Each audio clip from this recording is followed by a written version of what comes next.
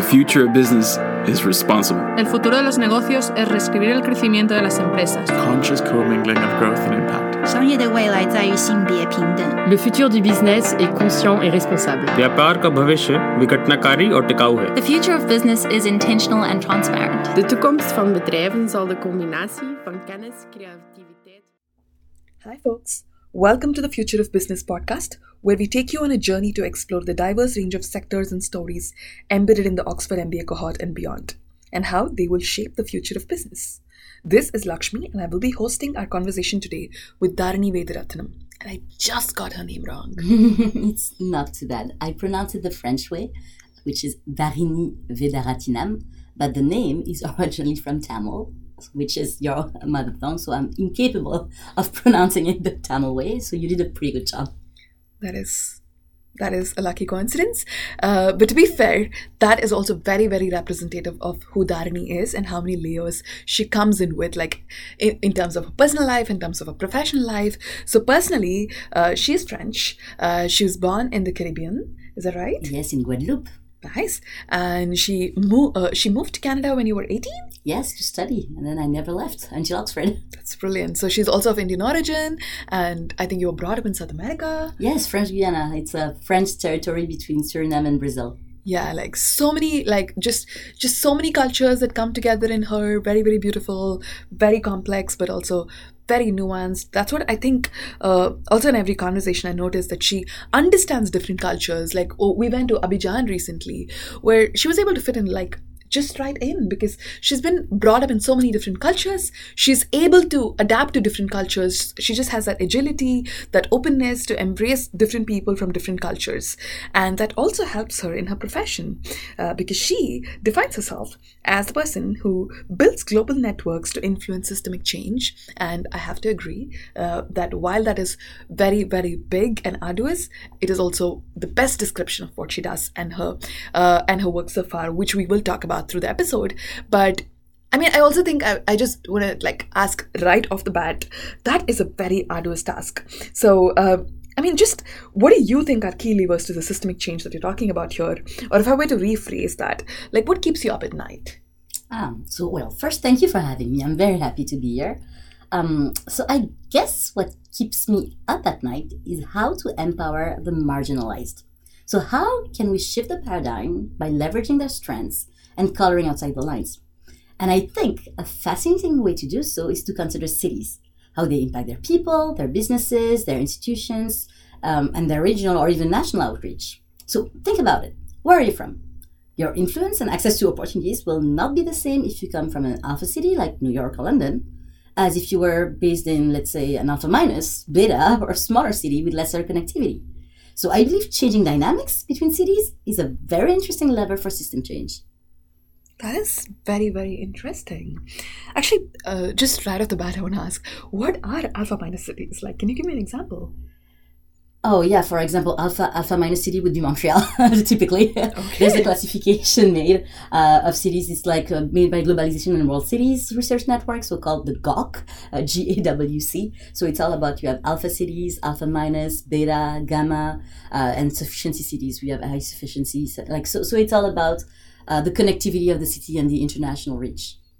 I mean, that is, in a way, a lot more structure than I thought this domain was, but also in a way really sad, because I actually come from this really tiny city. I mean, not tiny, it's actually big in terms of area, but I think it's Madurai in Tamil Nadu.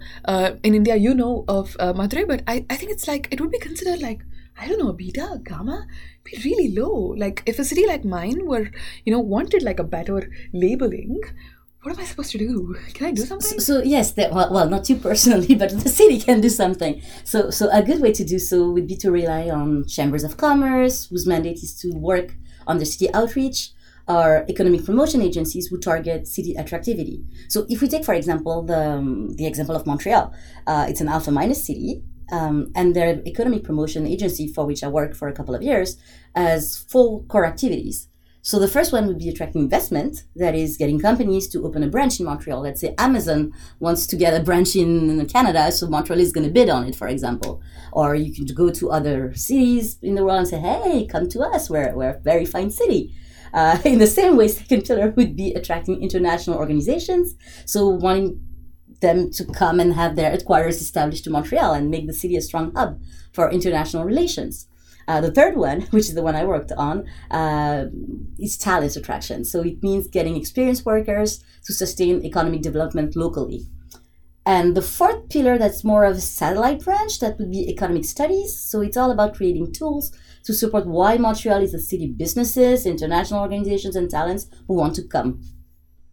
That is just so intricate and so interesting. And it's funny that you worked in talent attraction, because prior to coming to the MBA, I used to work on the selection team at Teach for India, and we also used to work at some kind of talent attraction, I want to say. But more importantly, I think what London is doing right now is a lot of talent attraction. Like, we have the 2-year visa to stay after our MBA, and there's also this new system that's come into place where graduates from the past 5 years from the top universities in the world are welcome to London even if they don't have a job. So I think all of these do fall under talent attraction the way you describe it. Is that fair? It does. It's one of the... So we have the same thing in Montreal. I was initially a student in Canada, in Montreal, and I was able to stay up to 3 years after it. So it gives you more than enough time to do a permanent residence and then to become a citizen. So it's all about... And especially in the case of Quebec, who really wants French speakers.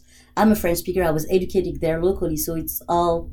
in Quebec's interest to keep talent like me. But in the case of what I was specifically talking about is about, let's say you have a strong IT industry or a strong aerospace industry in Montreal, and you want a director of aerospace who has 15 years of experience.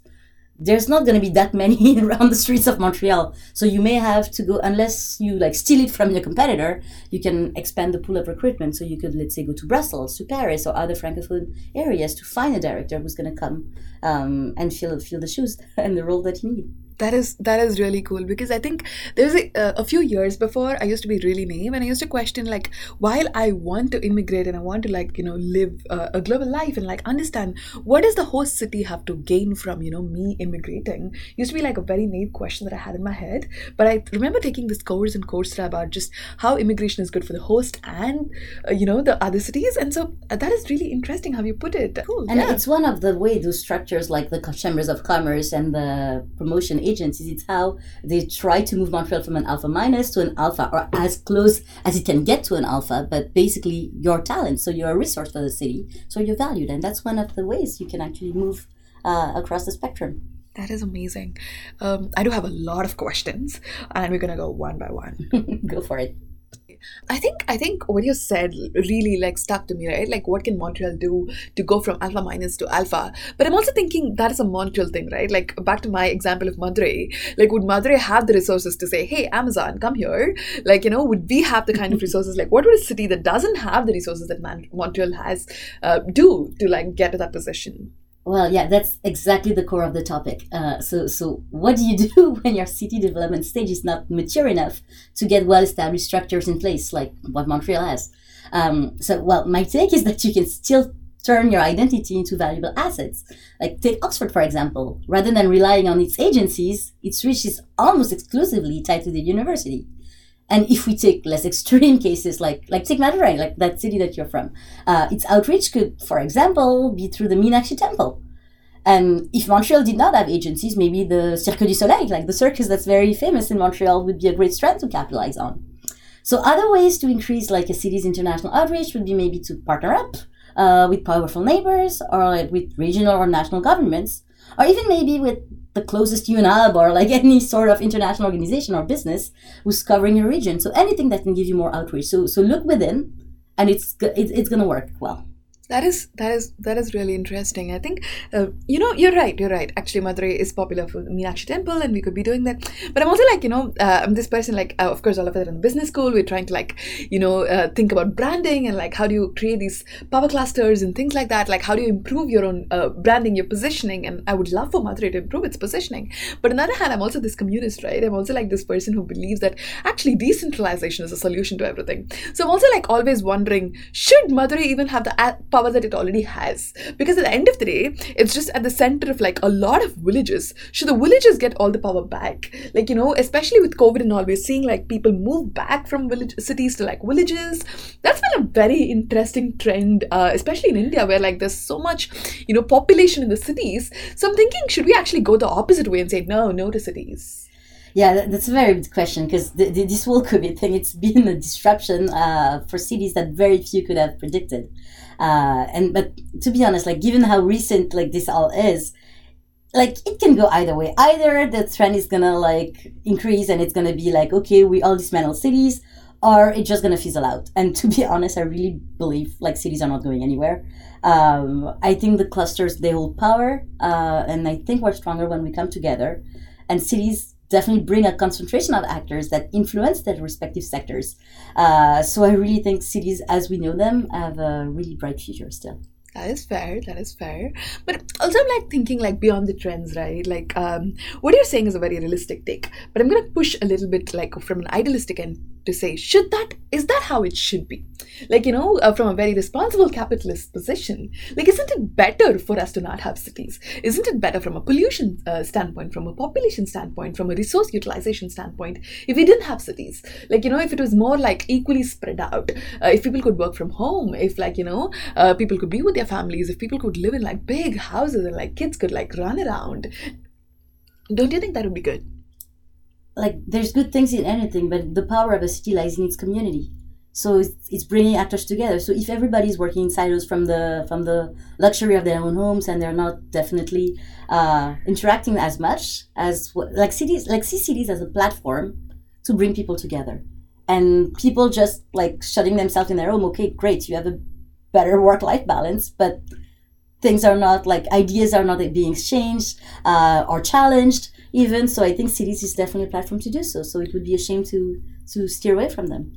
I'm loving where this debate is going, but I'm going to push you one last time there. Go for it. Yeah. So there's these like, there is the cost that you're paying to it, right? Like there's a pollution cost. I'm going to stick on pollution because climate change is like a thing. And like, there's been a lot of research on how COVID has actually helped with people going back and like so do you think that it's worth the cost? No, what you're saying is very true. Like cities have an impact when it comes to pollution and so on. But I don't think dismantling cities is the answer either. I think quite the opposite, actually. I think the whole conversation about climate and how it's very present today, more than it ever was, it's an opportunity for cities to reinvent themselves.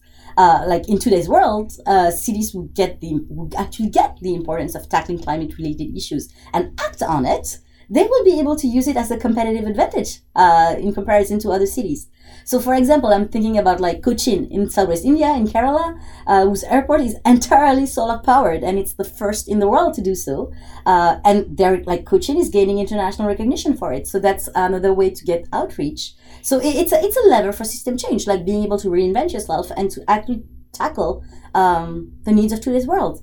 Another example that comes to mind right now is how Amsterdam embraced donut economics as a tool for transformative action during the pandemic.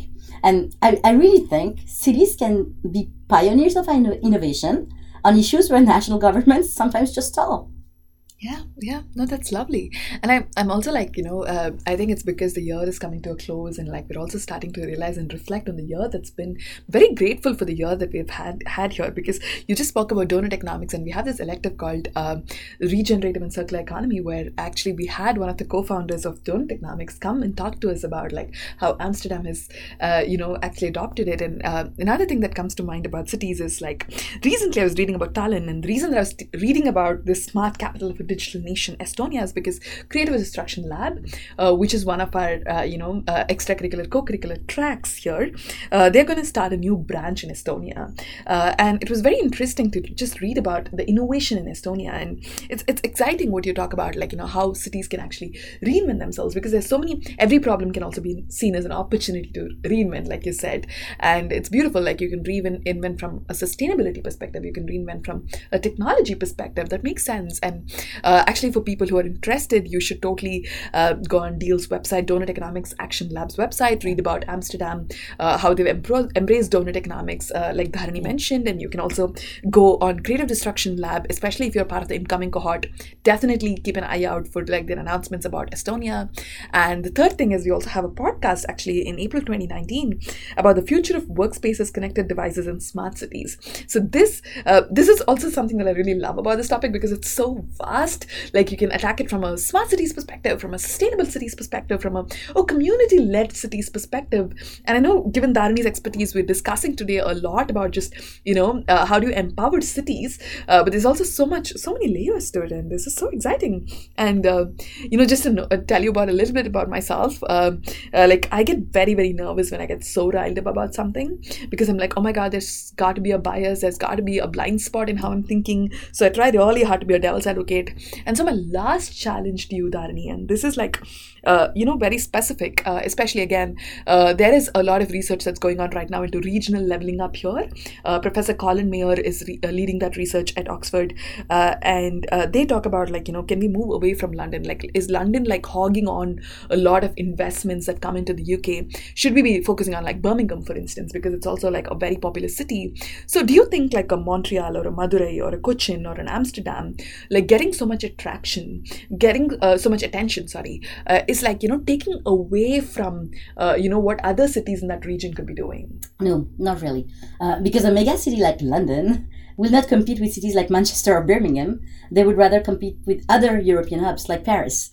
So on the contrary, to address your point, I think London's vast outreach will benefit other UK cities and regions because they can gain positive ripple effects from London. So this is what I meant earlier when I meant partnering up with more powerful neighbors. So for example, if we go back to Quebec, when Montreal was holding those, and is still holding today, these international recruitment missions, we have 3 other cities of Quebec, Sherbrooke, Drummondville, and Quebec City, that are joining the initiative. So without Montreal, these 3 smaller cities wouldn't have the international reach that they have by tagging along with the bigger economic hub of the region. So I think a bigger hub close to you is actually a huge asset because you're going to benefit from it. Okay, that is fair.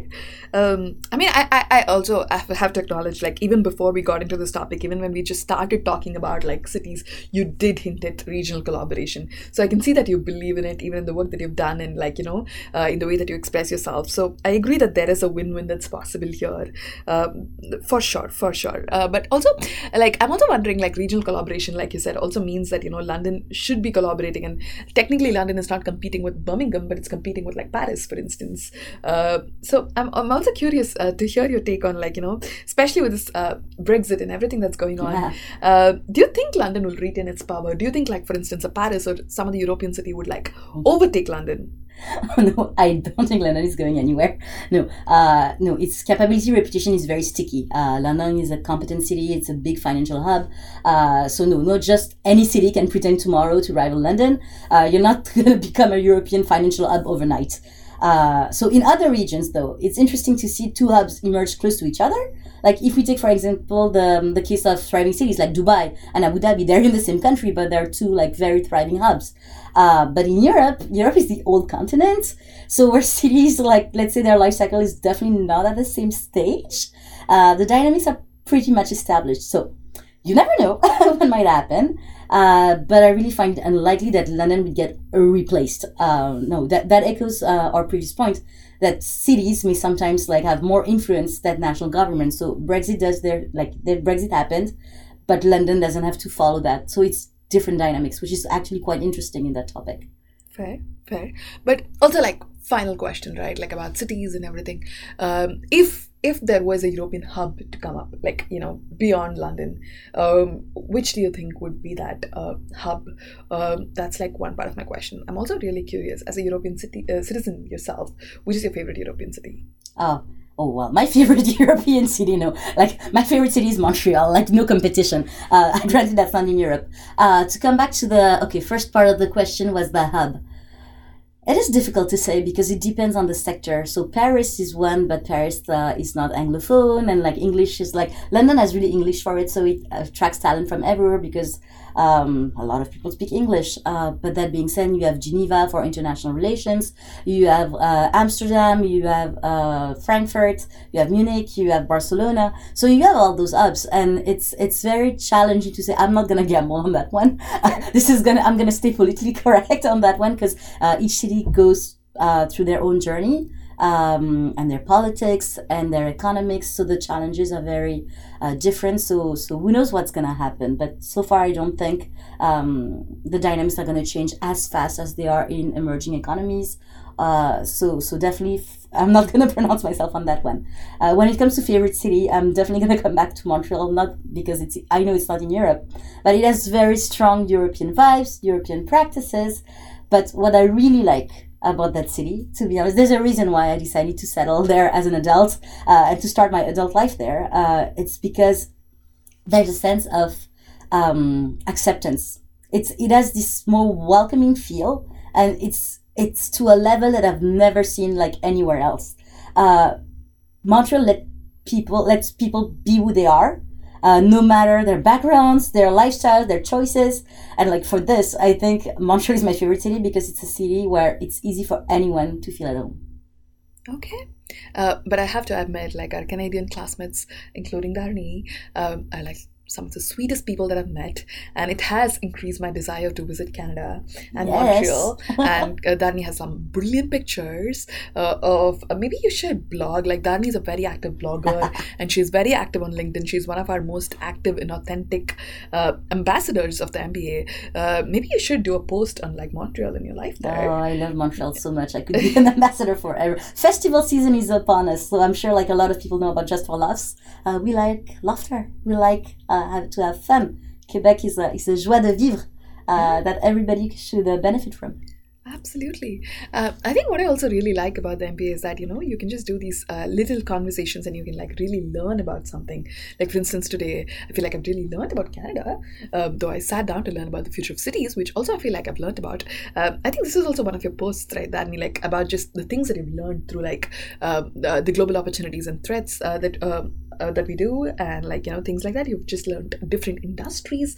So can I also ask you, like, just to end on a really light note, I mean, of course we did end on a slightly light note already, but to like probably end on a lighter note, also acknowledging that this might be beginning of some of the last episodes of this year. What has been like your biggest learning from this year? What has been the biggest highlight of this year for you? Oh gosh, so many. That's let me think. Oh, I think MBAT. Okay. So we all went to Paris for, like almost Paris. We all went for this sporting competition. And I think the sense of community was there. We were all there supporting each other.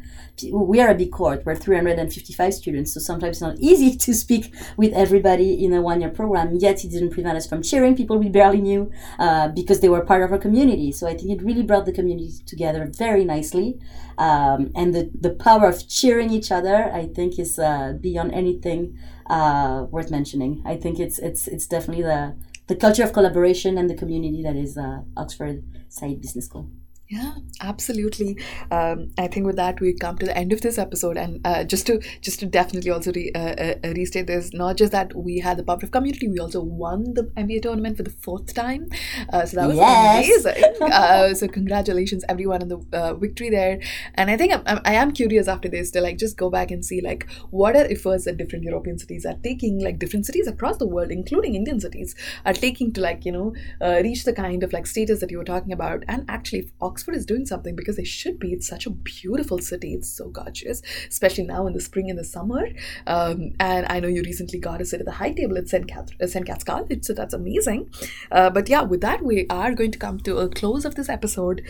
Thank you everyone for listening. Like I said, do follow Dharani on LinkedIn, and also do follow her blogs on SBS Blogs. And if you haven't already followed us on either Spotify or Apple Podcasts, do find us, follow us, and thank you so much for listening.